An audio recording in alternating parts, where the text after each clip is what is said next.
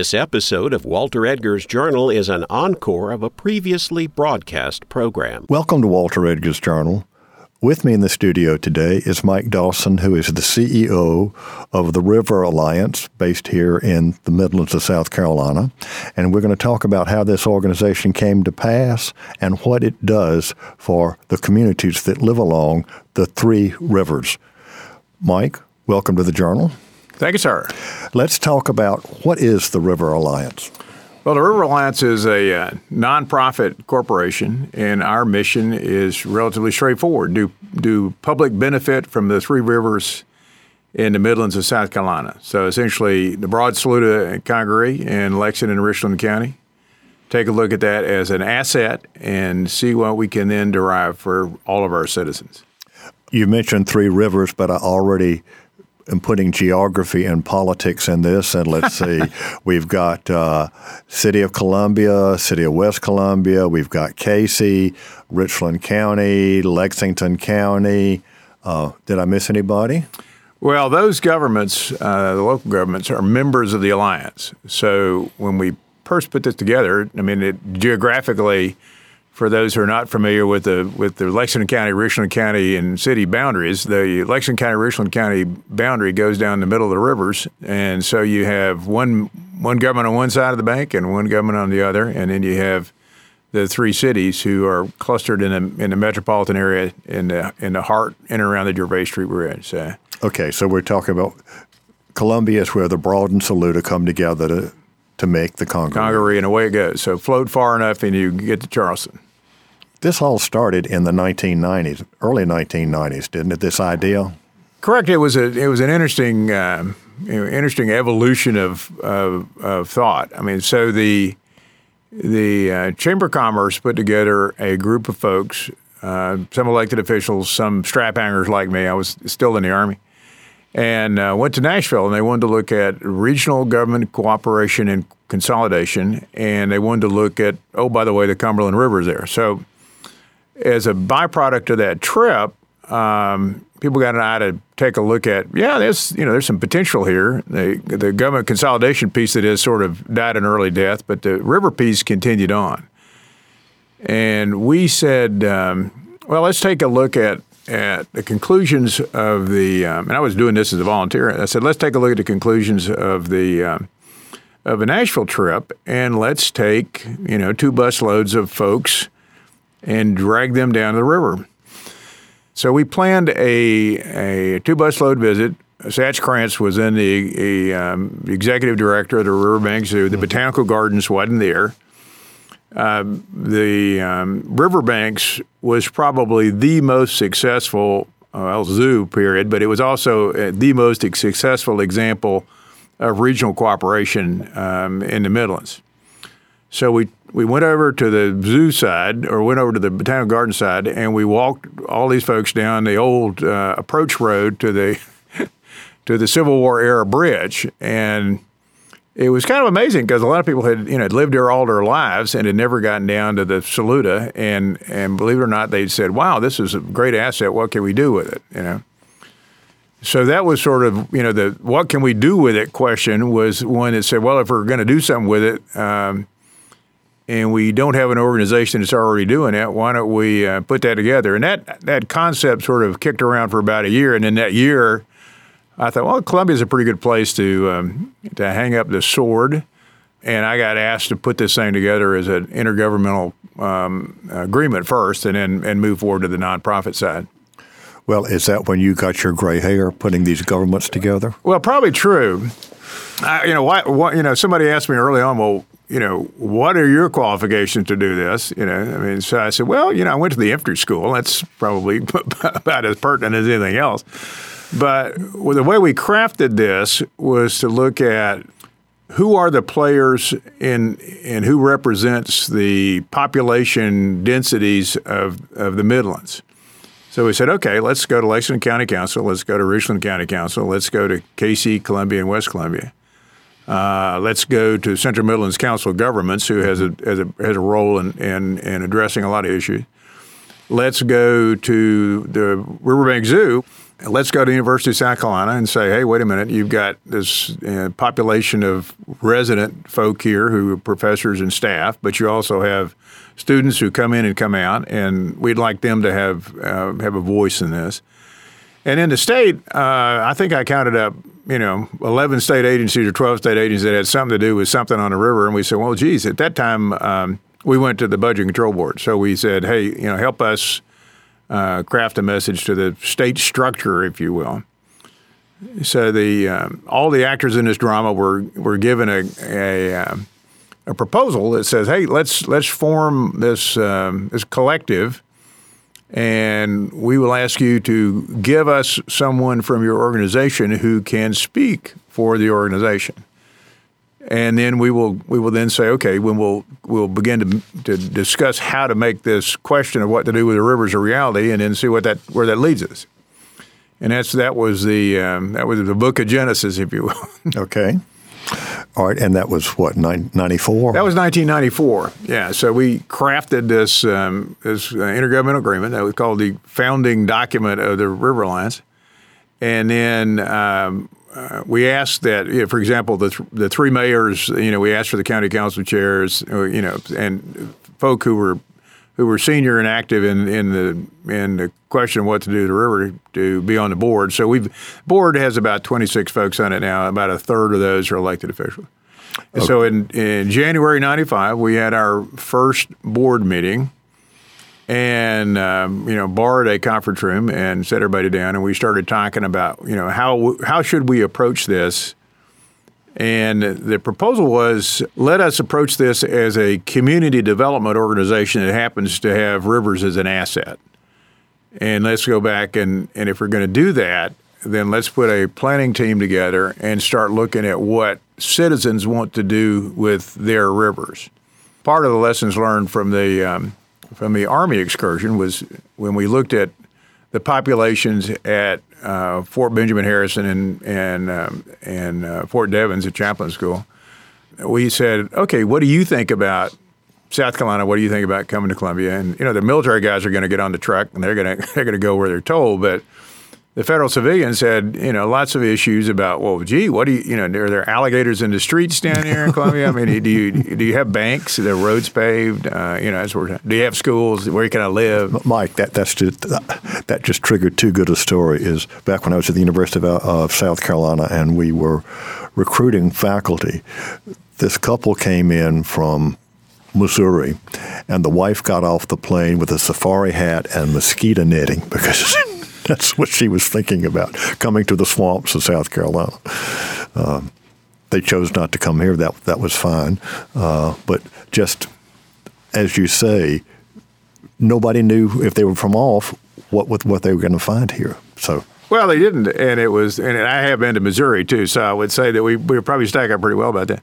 But it was interesting because we used the sort of same techniques, and essentially we said, okay, all you governments, let's figure out how to do what we call dream catching.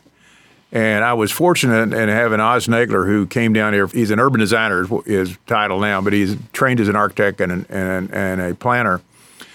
And I said, look, I know what the answer is. The answer is we need to get a lot of people who get out on the river and enjoy it, and we need to then try to get folks who live downtown and make it an active downtown, where people live, work, and play.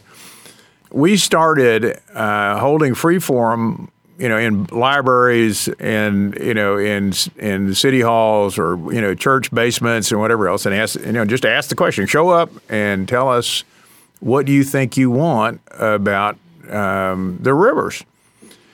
And it was fascinating. We got reams and reams and reams of comments, and if you boil it all down, essentially they wanted an active downtown where people live, work, and play, and they wanted public access, on the river that was safe and secure and environmentally sensitive and respected the cultural legacy of all the past of history that we live with. So we said, okay, what does that all mean? And then the next phase of this thing was to say, well, is that a facility? Is it a service? Is it a policy issue? Now where are we going to go with all that stuff? So we evolved from gathering data to coming back at really major policy issues that had something to do with the rivers. I guess the Riverwalk was the first major project. It was the first physical project. The first actual project we got into is what do you do with a slightly used prison complex located on the downtown river in South Carolina. So just as an aside, there are all sorts of proposals to convert a prison complex into something else, but it was pretty austere, built in the 1860s. We went into that old cell block one and thinking, there's some serious bad vibration in this place. So one of our first proposals, which was a policy proposal, was based on how much non-taxable space and vacant space was in the collective downtown on both sides of rivers, and how you could convert that to people living there, with the assumption that you had a magnet to draw them down, and they recognized the fact that downtown Columbia, West Columbia, Casey was a pretty nice place to live. So the prison recommendation, which was to turn that into a downtown waterfront neighborhood, was sort of the first big chunk. We did a rough cut of all of the parcels in the city of Columbia, Casey, and West Columbia that pay less than $100 worth of taxes every year, and most of that's, of course, institutional government and that kind of thing. And we said, well, if we can convert a non-tax-based entity into a place that pays taxes but also brings activity to the waterfront, then that's a great thing. And a lot of places around the country had successfully done that sort of thing. So that was sort of the big policy piece, and then we got onto this public access. At that point in time, we had there were 3 boat landings on the Saluda River. There were 2 boat landings on the Congaree, and they were sort of characterized by an asphalt parking lot and a 55-gallon oil drum full of fish parts. And so we said, well, you can go there and launch a bass boat, but you can't walk along this thing without a machete in your hand and laced up jungle boots. So the public access piece became the concept for the Three Rivers Greenway. And the idea was that South Carolina PRT had done, user-focused data analysis for, 30 years probably. And it said that South Carolinians would probably, get in a boat and paddle, once or twice a year. But they would walk many, many more times than that, on the order of 100 times a year. So if they were walking for leisure, they were walking for health, whatever concept. So we said, let's take a look at all of the activities, walking, biking, dog walking, et cetera, that we can pack into this, this little strip of land on the river and see who shows up, So the original concept was about 12 miles. It's now been extended to, I think we're up to 15, 16 or so, plus or minus. And we said, all right, guys, let's talk Greenway. So Augusta had they had redone the Augusta Canal, and so we did a little show and tell over there. They'd done a good job, and part of their canal was refurbished. And we said, well, let's see what we can do on our scale. We did a comprehensive layout of where the Greenway physically could go. Are we talking both sides of the river? Both sides of the river, yeah. So that we're going to run down the Saluda River, we're going to cross the Broad River, we're going to run down the Columbia Canal, we're going to cross to Casey and West Columbia, and we're going to go as far as we can to link in as many people as we can. So it was deliberately chosen to be both sides of the river geographically, but politically, if we got all those governments working together on one project, you've been around a long time too, so that's a pretty good achievement. It is. Mike, we need to pause a moment and let our listeners know that this is Walter Edgar's Journal, and I'm talking with Mike Dawson, the CEO of the River Alliance, about how it came about and what it does. So what was the first stretch of the Greenway that actually was constructed with hard surface? That was when you needed to have a walking surface. Yeah. So the basic Greenway building block is that, okay, guys, we need a public policy that we're going to do this linear park called Greenway. So you get into defining what that is. And we said, well, we want to make it lighted, safe, Disability Act consistent. It's going to be maintained and operated by governments. We're going to have, police patrols or rangers or maintenance guys out there. So everybody agreed, yeah, that sounds like that's what we want to do. So we said, okay, let's do some back of the envelope analysis from projects around the country of what it's going to look like. We're not trying to do Taj Mahal. We're just trying to do a basic access system that gets you out there, gets you moving, and gets you down the river. So we did. And originally it was about about $1 million a mile, just for purpose of argument. And then the next thing was, well, how are we going to get this money? I mean, we're going to do a bake sale. We're going to have corporate donations. We're going to ask the usual corporate culprits to throw in money. What are we going to do? So we said, look, the governments around the country have used a variety of techniques to fund public access to the river, and it's we're in America, so we should be able to use the same tools. So the first cut was we were going to do some tax increment financing on the assumption that some of those residential units would actually pay taxes. That was one approach. And then we said, well, over in Georgia, they just used federal transportation authorization, and they got a boatload of it for the Georgia Olympics. So, why don't we see what we can do with that? So that turned out to be a good approach. And then we started looking in the coffers of each government for, is there a project that you cannot do where you can reprogram that funding to a package? So we're working all those circuits independently. And this is just you now. You don't have a staff. Oh, well, yeah. It's me and some smart money guys who actually know public finance. But a lot of those were some paid staff, some volunteer staff. I know, but you have had incredible volunteers from the get-go.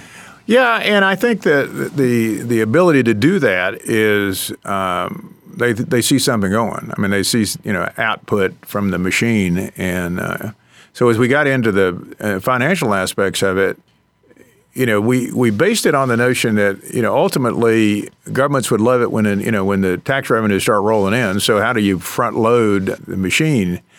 There was a point of view that there was going to be absolutely no tax base enhancement in Casey and West Columbia, and we can come back to that later. But it was, you can't do that because it's not going to work. So then the problem is, if you begin to figure out where the money's going to come from, then you got to get the property associated with doing the deed, and and a lot of it's private property. So the normal spiel is, look, it's federal flowway. You can't really do anything anyway. You can't build on it. But if I build this great greenway down there and it's a safe and secure park, you can build some residential stuff back there, and we'll help you however we can. If it's residential or what we'd say is community compatible commercial stuff, that's what we want to see.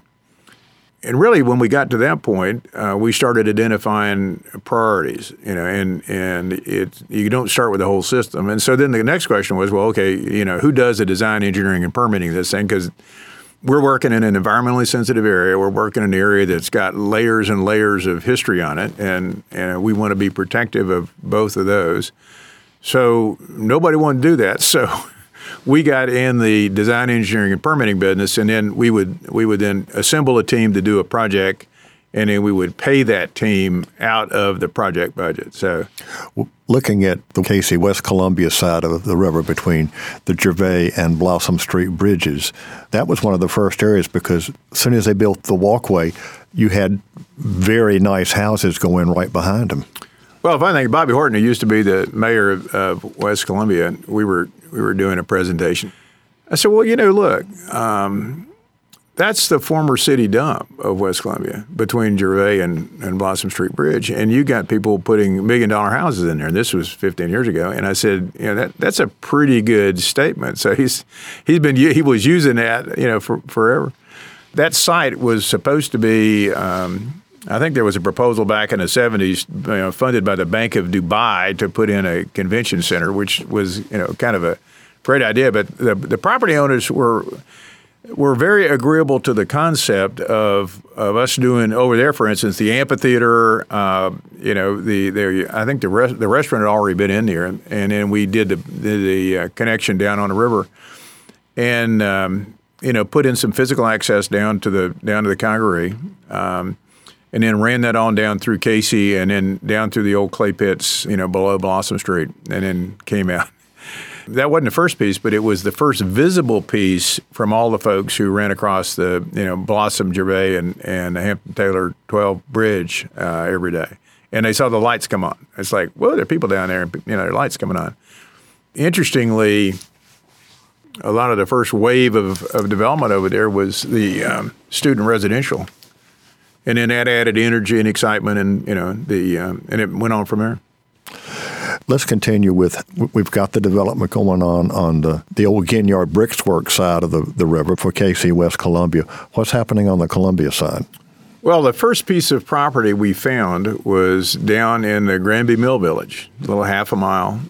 We went to talk to the property owner and said, hey, look, I understand you're a real estate developer and, you want to try to put some apartments in there. How about if, you give us this useless federal flowway, And he said, okay, you guys seem to know what you're doing. Well, I'll go that road. If you can find the funding, then we'll give you the property. So that we found about $500,000 in the city of Columbia's coffers that they had identified for a park. And so we went to council and said, hey, how about if this be our test bed? We'll do everything we were going to do. We're going to be sensitive to the old historic canal down there. We're going to work around the remnants of the South Carolina's entry into making whiskey and whatever else we found, and we're going to do archaeology as the first bet. And we'll craft this trail around trees so that we won't take anything out that we don't have to, and we typically not take anything out of about 4 inches.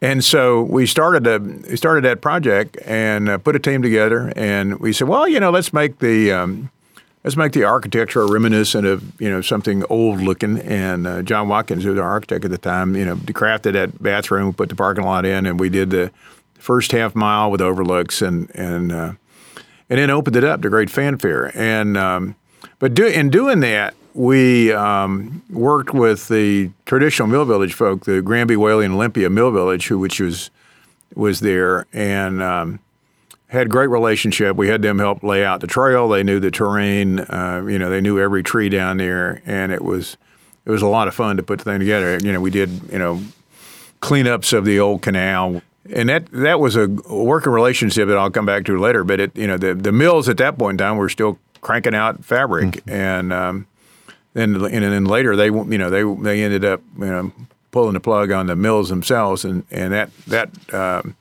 redevelopment possibility was one that was sort of sitting there waiting for action. But the first piece was Granby, and then we would bring KC and West Columbia folks over to see the created product and say, this is what we're doing. I mean, is everybody happy with that? And then I think that was 98, and then we did the first sections of KC and West Columbia in 2002. Okay. And for folks who live in Greenville and Charleston, trying to locate it, when you come through Columbia, when you drive across the 3 bridges across the river, the Hampton Street, 12th Street, Blossom, and Gervais Street bridges, you can see what's been going on. You can't miss it. Yeah, there are people everywhere now, and at night you can see it from the air. So if you're flying into Columbia, you'll see a bunch of lights down on the river that indicates where the Greenway is going. They're open 24/7, correct? The pathway. Yeah, I think each government has put some restriction on the parking lots, but I think they close parking at 8 or 9 o'clock at night. The mechanism we used to fund the original KC West Columbia Greenways was, in fact, federal transportation authorization. So it is a federally funded transportation asset, so you really can't close it down. So people are out there running at all hours of the night. If I wanted to get to it, and I live in West Columbia, the best way for me to get on the Greenway would be where? We've got on our website, how to find parking for the Greenway. So that's probably the easiest thing, and then put it in your GPS and go. So, well, and of course, West Columbia has a parking garage at they have their new parking garage at Gervais Street. Bridge. So that's the best place to get on the Greenway on the west for that side. Or if you want to go down to Casey, you can go down. You can find their little hidey hole parking lot, which is down below. It's marked, Greenway this way off Knox Avenue. All right. What about on the Columbia side? On the Columbia side, you can go to Columbia Canal, which is still has its damage from the 15 flood. That's 3 miles, so you can go up to the end of the canal for the head gates. Okay, but physically, give me the street that I'm going to drive down to. Oh, that's a good question. I don't even remember what the street is. Okay, but it's marked. It's marked, yeah. It's right off UG Street. Yeah, yes, it's below UG. Yeah, and it says Greenway this way, I think so. Okay. All right. Now, we're talking mid-'90s. we're a generation later. We're in 2021. What's been happening over that last 20 years? Well, we've been cranking out pieces. So we extended the West Columbia Greenway from Gervais Bridge up above up above the Hampton Taylor Bridge. And we added a little picnic area up there. So that was about a half mile. And then we extended the Casey Riverwalk below, and it goes all the way down to what's called Kelly Jones Park, below the old 1905 locks, paralleling the Congaree. So the prison came down, which made it a lot more visually attractive for folks to go down the river. They used to have to go by the prison exercise yard, so if they could get there, but it was sort of a gravel path, and it wasn't particularly what I'd call visitor friendly. So we ended up making that surface ADA, and we lighted it, and we put bathroom at the north end and another mile of trail down on the Broad River, and then we connected that to the Broad River Bridge that crosses halfway up the canal. All right, is that the bridge that goes to Boyd Island? No, that's we hadn't gotten that one yet. Okay, all right. So that was a DOT bridge that's on the North Columbia side. Okay. So the interesting part is we had this big discussion about, should we pave it? And, I'm a runner and I've been running most of my life. I usually try to stay off hard pavement, but I don't mind it. And the day we were down on the Columbia Canal with a paving machine, I saw a motorized wheelchair go by. And I know he couldn't get that far. So he turned around and came back. And on the back of that wheelchair was a Department of the Army sticker. About an 8-inch Department of the Army sticker. So he comes back, and I said, "Hey, what are you up to?" And he said, "Well, I've been wanting to get down here in my wheelchair for years and years, and now I can."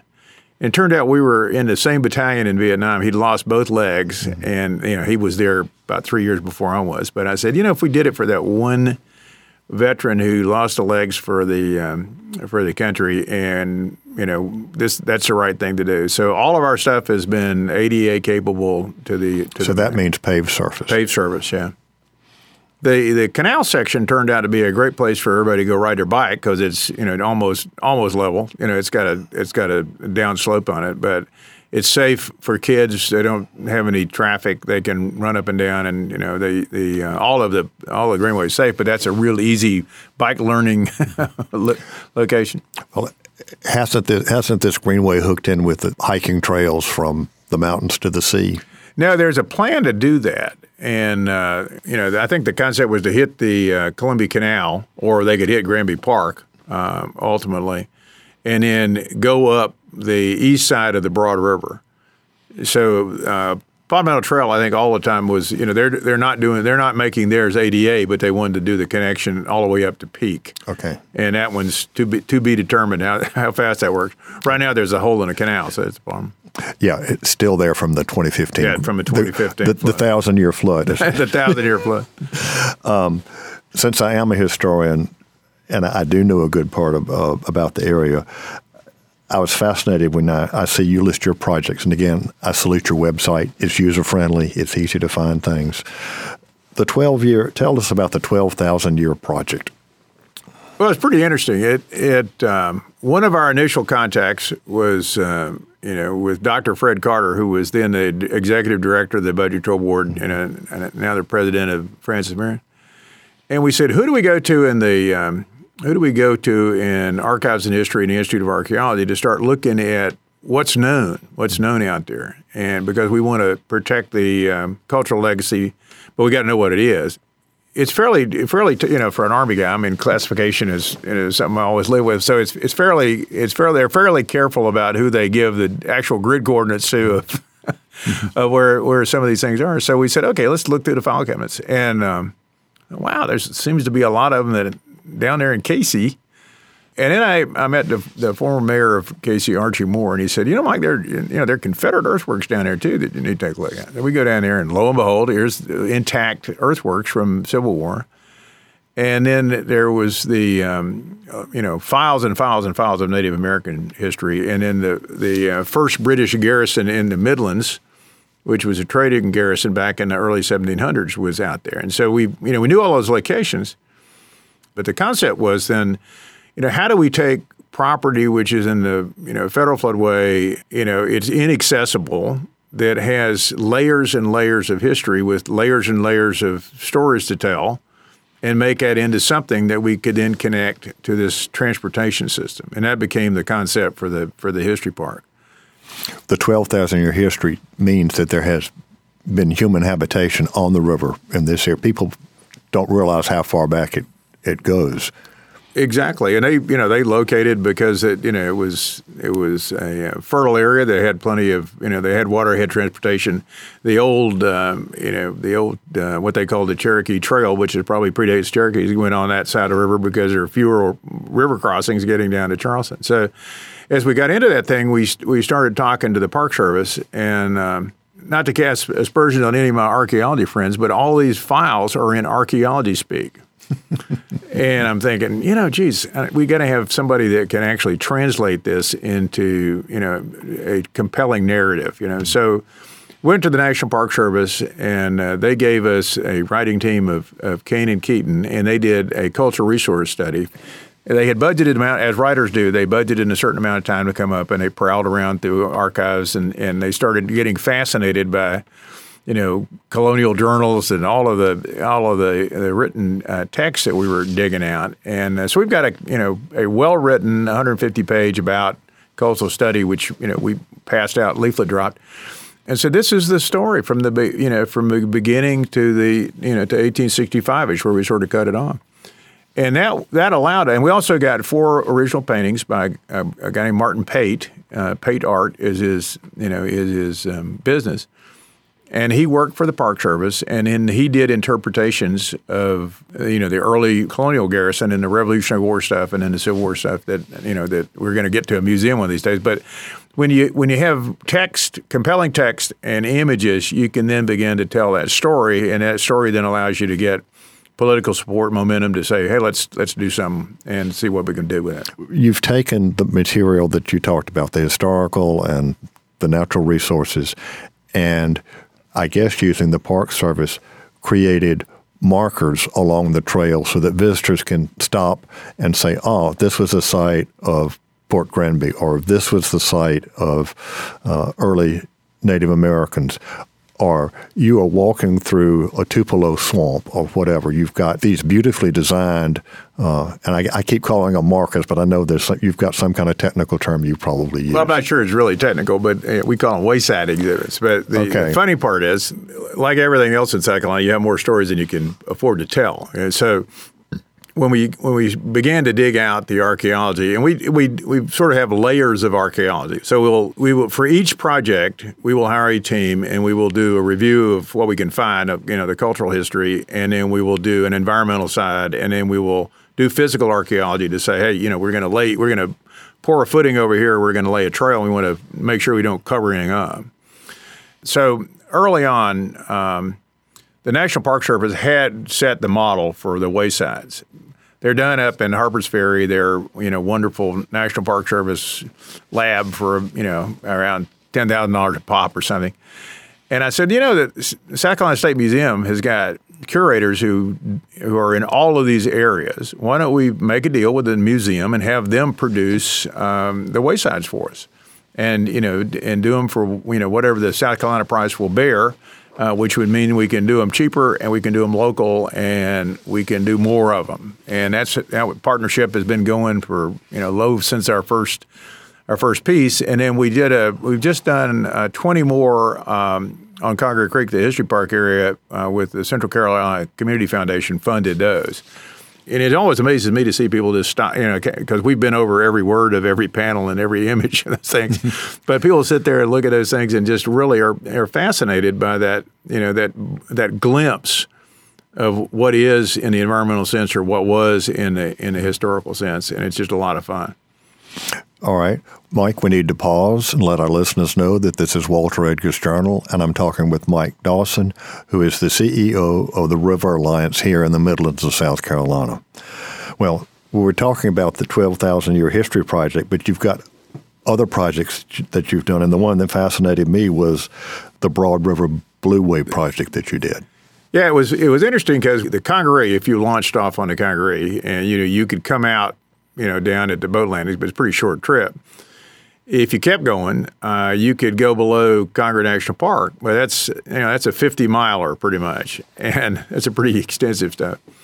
The Saluda has got some serious rapids in it, so taking 11-year-olds in canoes through the Millrace Rapids is not a good thing. So we started looking at the Broad River as just a recreational paddle resource. And so we said, okay, we need a place to put in, we need a place to take out. And it turned out that right below Interstate 20, above the dam for the Columbia Canal, we found some Richland County property, and we found some public land up at Peak, so you could put in at the Highway 213 bridge and put your canoes in and float. We also worked with Harbison State Forest and the Forestry Commission to put a little, wayside camping area that you could haul your boat up a bank, and we had an area that you could take group camping in, and we put about a mile of road in, working with the forestry guys so you could drive support vehicles in there, and you could get a permit and whatnot. And that's turned out to be pretty good. It's not getting the usage we'd like to, but it's an asset. And in that stretch of river north from the right below I-20 up to the first island is a great location for the sport of rowing. And I think it's called Experience Columbia SC Sports now, has pushed that for a long time to get folks in here to train and compete on that stretch of the river, because it's deep enough behind that dam not to have you drag an oar, which is a bad thing. I don't row, so. And you mentioned the Congaree National Park, and that has been included in some of your project efforts as well. Well, it was kind of interesting. When we first started, we thought, well, what projects are ongoing that either we're moving anywhere or we need to know about or whatnot. And so the then superintendent of the park came and said, well, there's talk of a park closure commission. And I said, well, let's take a look at it. And so the park promised they didn't even have a sign that marked the road to Congaree National Park. Or it was called Congaree Monument. And, there was a perception that you were driving down into Richland County somewhere, and there was this obelisk out there in a field that you could check out. So we looked at it, and, from a perspective of the visitor, you drove along a dirt road and, through next to houses, and you turned right and you sort of bounced along and you got out, and, there was a little bathroom there. And there was a shack. Yeah, and I've been there. Yeah, and so we said, well, how many school groups are you guys getting? They said, well, not really many at all. We have to turn them down because they just can't get here, and then when they get here, everybody gets off the bus to go to the bathroom, and then they got to get back on because they ran out of time. And so we said, well, look, part of the solution is you need your own road. So we approached the South Carolina National Guard, and we said, "Hey, how about a training exercise? You got an engineer battalion. Why don't we build a road in there, and we'll get the Park Service permission to allow us to do that, and then we'll work it with Richland County and the 122nd Engineer Battalion. We built this road. We had such a great partnership with the Guard that one of the Air Guard guys said, we do vertical construction." I said, "You mean you build buildings?" And he said, "Yeah, we've got these squadrons all over America that can build buildings." This is all pre 9/11, so it was perfect timing. And it turned out John Watkins, our architect, was an ex-Navy CB. So we said, "Hey, why don't you meet with these guys and let's take a look at a design that meets the National Park Service, Congaree National Park's needs." Can be built with a reasonable price and can be built by these air guys. So John did, and so we thought, if we can get a commitment from the National Guard Bureau to build this building, now we're looking for money. So Senator Fred Stallings, liked the idea. He thought, you got free labor essentially. It's talented labor, and let's put an appropriation in the National Park Service budget and give you. What we said was, all we want is the building supplies, and so we costed that out, and lo and behold, that showed up in the NPS budget, and to great shock to some degree to the NPS guy. And the local superintendent was great. So we started building this thing with Air Guard units from put in by the National Guard Bureau from around the country. so we're having them build the buildings, and we had continuity NCOs, and our architect, sort of transitioned each team. So you got 2 weeks, and I think it took 6 weeks to build, 16 weeks. So we're building this building, and they're having fun. And after we got it rolling, after all the politics was going, the River Alliance role was to fund a pig, which was cooked up, by local Air Guard guys, and so everybody had a pig celebration out there at the end of their 2-week cycle, and they thought South Carolina was the greatest state in the nation, and it really enjoyed it. And when we opened it, we had a lot of them come back individually on their own expense to see that building go, and I think that it was a super, citizen soldier type operation, but they're building something of permanence for the nation. They're enjoying their work, and they were all having a good time. And I'm not sure that anybody ever replicate that, but it was a lot of fun for us too. We mentioned Boyd Island earlier, and that's your latest project. And we haven't quite finished yet, but we're getting there. So the Saluda Riverwalk goes along the Saluda from Interstate 26 on the Richland County side around the zoo, and then it stops at the railroad bridge at the Broad River. And the city of Columbia acquired most of the islands in the confluence of the Broad, Saluda, and Congaree.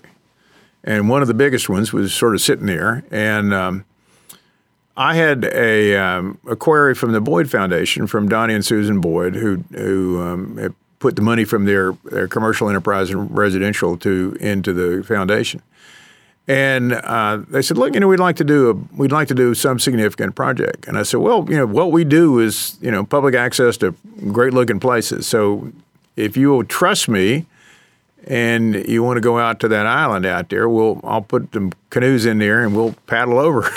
And it's not very far, but it's a little muddy on occasion. So we did, and Donnie and Susan walked around the island, and I said, we can build a bridge, from the new Saluda Riverwalk, which we're proposing, to the island, and then we can do a loop around the island. And when you're at the end of the island, you can then look downriver, and you don't even know you're in the middle of a metropolitan area. So they liked that idea, and they funded the design, engineering, permitting, and construction of the bridge, and then the add-ons to Boyd Island. And they also funded places where people can stop and sit or picnic, and they're basically works of art. They are works of art, and the fun part is the Boyd Foundation have done a lot of great projects, in and around Clinton. Boyd Plaza at the Art Museum, and this was a little bit of a departure because we're talking very natural, and we went through a series of options on park furniture, and Charles Howell of Land Plan, who's our landscape architect, and we got together with Chris Stike, who's really down the road from you, and he fabricates metal. So we said, all right, let's see if we can come up with something that is going to be beautiful, functional, and that the Boyds really like. And that was that granite and steel combination that I truly think is just gorgeous. We should do a show from out there on the island. And so we got that cooking, and then we have to finish off. We're going to have some rails at the entry point on the island that look like Rocky Shoal spiral that's cut out of steel.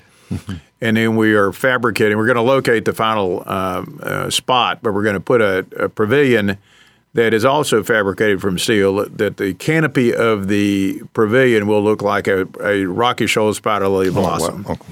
And that's cooking. So we'll finish that up. All right. Now, will there be another bridge from Boyd Island to the West Columbia side of the river? Well, we got to get to Columbia side first. So if you're standing on the Boyd Island Bridge and if you're looking towards Columbia, you can see people walking on the Columbia Canal. Okay.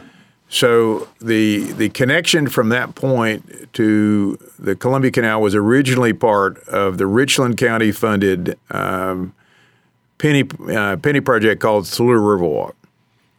Where we are today is at the first phase of the Saluda Riverwalk, which is I-26 to Boyd Island, was funded. The second phase is still a penny project, but is not funded. So discussing with the Boyds, they have had us looking at how to go from Boyd Island to the Columbia Canal. The way we can do that is to go under the railroad, under the interstate, in the water. So we've got high boardwalks out there. And then as you're coming away from Columbia towards the zoo, and if you look to the right, you'll see the Broad River. And at the shortest distance, bank to bank, we want to build a bridge. And so that's about a 450-foot bridge from the zoo side to the canal side. And once you get on that bridge, you can take a right and head downtown. Or if you're on the canal and take a left, you can head over towards the zoo. All right, that's still in the planning stage. That's in the planning stage, but we're seriously planning. I mean, so we've started delineating wetlands. We started looking at the hydrology. We started looking at bridge options. We're starting to look at how much does all that stuff cost, and then we start looking at where we're going to get that money. So, all right, we've mentioned the 2015 flood, and you were on board then. How did the flood affect what y'all were trying to do? Yeah, so it was interesting on the Saluda. We had some of this construction in. Good news is it's all there when the water went down. It was, as you went back in after the flood, the velocity of the floodwater had carried relatively heavy-duty sand particles. So the whole place was covered, with sand. So we got flooded, but it all survived. Everything we build is built to flood. Okay. So it has been interesting at the standing on the Gervais Street Bridge on the West Columbia side looking up, we have an arbor out there, which I thought, that sucker's got to be gone. When the water went down, it was fine. We had some damage from log damage to some of the structures in West Columbia. There was the saturation of the rain around the quarry caused a flow down the hill, which took out some of those boardwalks down there and had to be repaired. So Casey and West Columbia had damage to the greenway, but it was essentially from external hits. Some folks might not remember, but you had water up to the level of the bridges. Correct. The worst damage, of course, was when the Columbia Canal blew out. What we're headed with that is that we would like to have the bridge from the zoo to the canal, from Boyd Island to the canal, done, and then we want to be able to get from that point to the museum complexes, so the Children's Museum, the Relic Room, and the State Museum. And so we're in discussion now with the city staff as to, how do you go from one side of that canal to the other side of the canal near the museum itself.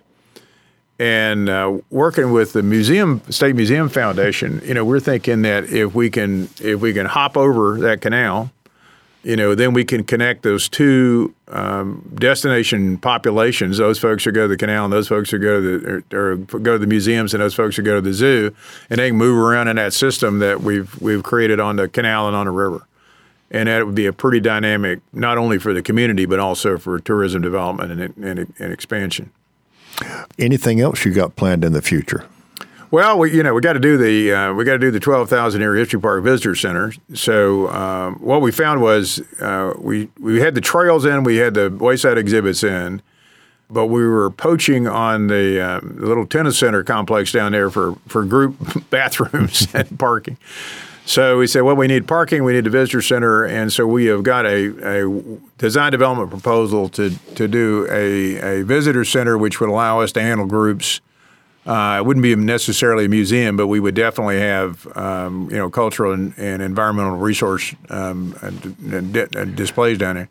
But it allowed us to handle school groups and the like. So we've got a little bit of a state appropriation for that, thanks to Senator Sessler, and it's $1 million. I don't think it's little. And then we're going to see what we can develop to do that. We need more than that to finish the project, but it certainly gets us going in a big way. All right. Do you have rangers who can take people on hikes or guided tours, that kind of thing? Now, we don't. What we try to do, we have failed in this on occasion, but what we try to do is build it and give it to a government to operate.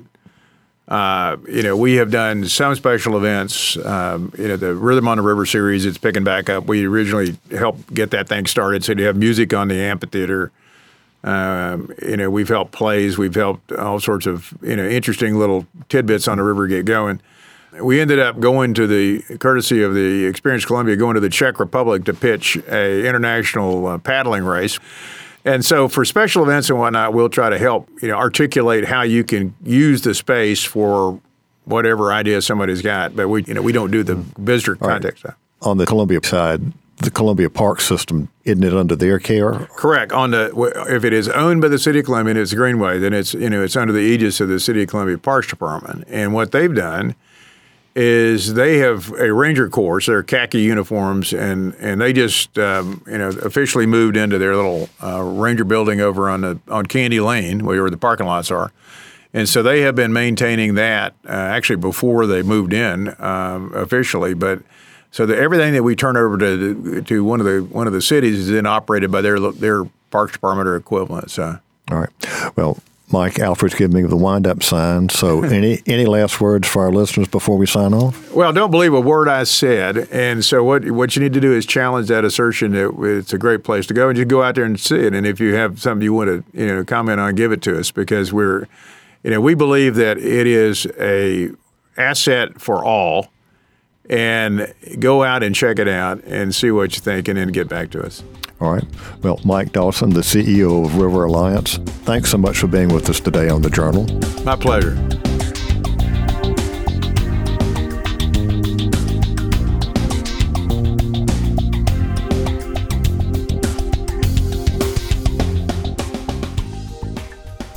This is Walter Edgar, and I hope you enjoyed today's Journal.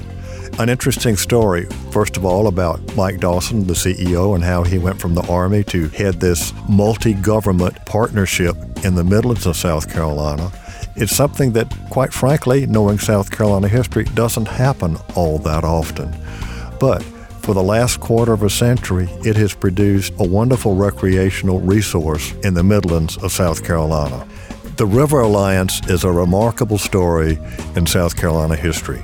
This is Walter Edgar. Join me next week for more of The Journal. Walter Edgar's Journal is a production of South Carolina Public Radio. The producer and engineer is Alfred Turner.